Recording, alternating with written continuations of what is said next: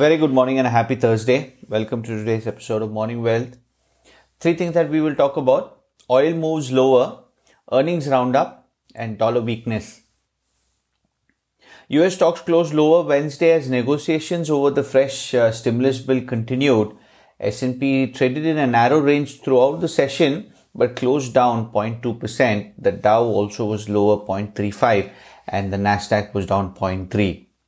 Nancy Pelosi and Steven Mnuchin made further progress on coronavirus stimulus package Wednesday and will speak again on Thursday. According to Pelosi's side, today's conversation brings us closer to being able to put pen to paper and write legislation, is what the spokesperson of Pelosi tweeted after the two negotiators had about a 48-minute call on Wednesday.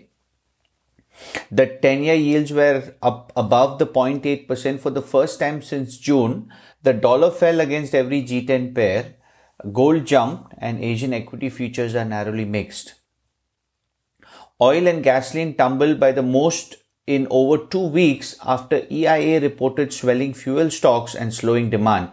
US gasoline inventories rose 1.9 million barrels last week, the biggest gain since May, while a measure of consumption slid to the lowest since late September ahead of the sluggish winter driving months.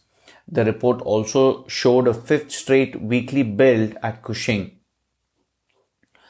On the earnings side, Chipotle Mexican Grill on Wednesday reported quarterly same-store sales growth of more than 8%, but a shift to delivery is boosting cost and resulting in fewer drink purchases, which dragged down its overall net income.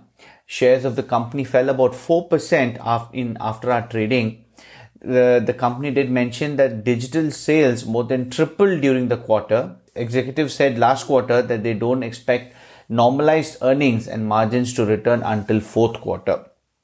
Tesla reported third quarter results after the bell on Wednesday. The stock rose about 3% after hours as the company beat expectations on EPS and revenue and reported its fifth consecutive quarter of profit.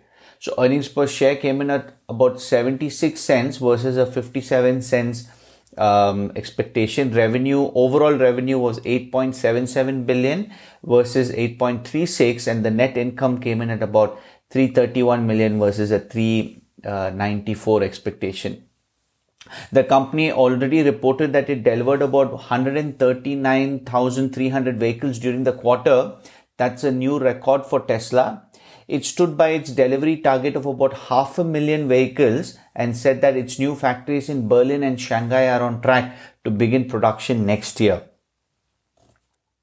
In other results, Las Vegas Sands lost less money than expected and said the recovery process from the pandemic continues in each of its markets. Shares rose post-market.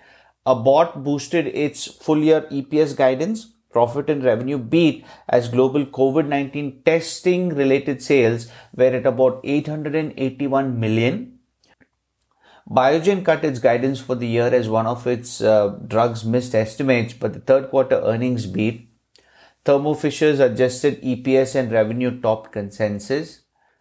Verizon raised its guidance as adjusted EPS exceeded expectations.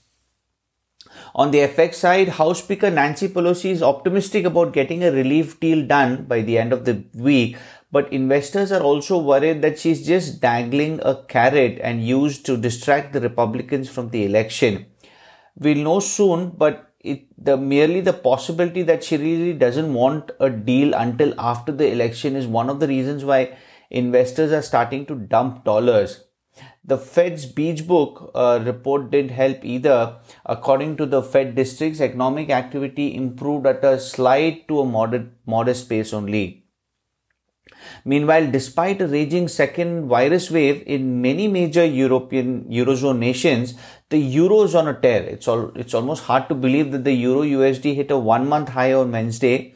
Some of the biggest countries in Europe have implemented new restrictions, and even outside of curfew, Europeans are staying home as much as possible.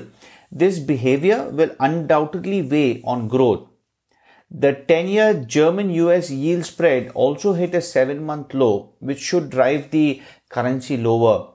There are some comments suggesting that ECB is not ready to ease, but if economy freezes up from a second wave, they will have no choice but to come and take some additional action on the monetary side. The only reason why euro is strong is because it's attracting demand from investors selling dollars. So it'd be interesting to see how this thing plays out in the next couple of days. That's the update. Stay safe and healthy, everyone, and speak soon.